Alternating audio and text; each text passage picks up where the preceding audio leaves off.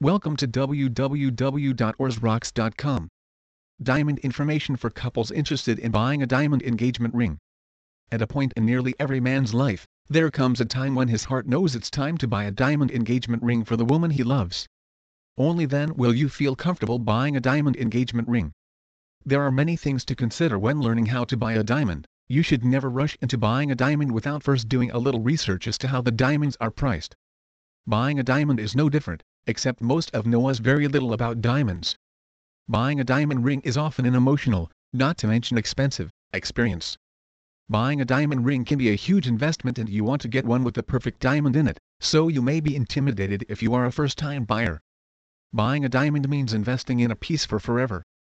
Every individual buying a diamond seeks out the best they can afford. When buying a diamond, consider your budget and where the stone will be worn to help determine the ideal carat size. The 4 C's of buying a diamond. To determine the best price for your ring, you need to be familiar with the 4 C's. The 4 C's of cut, color, clarity, and carat are explained.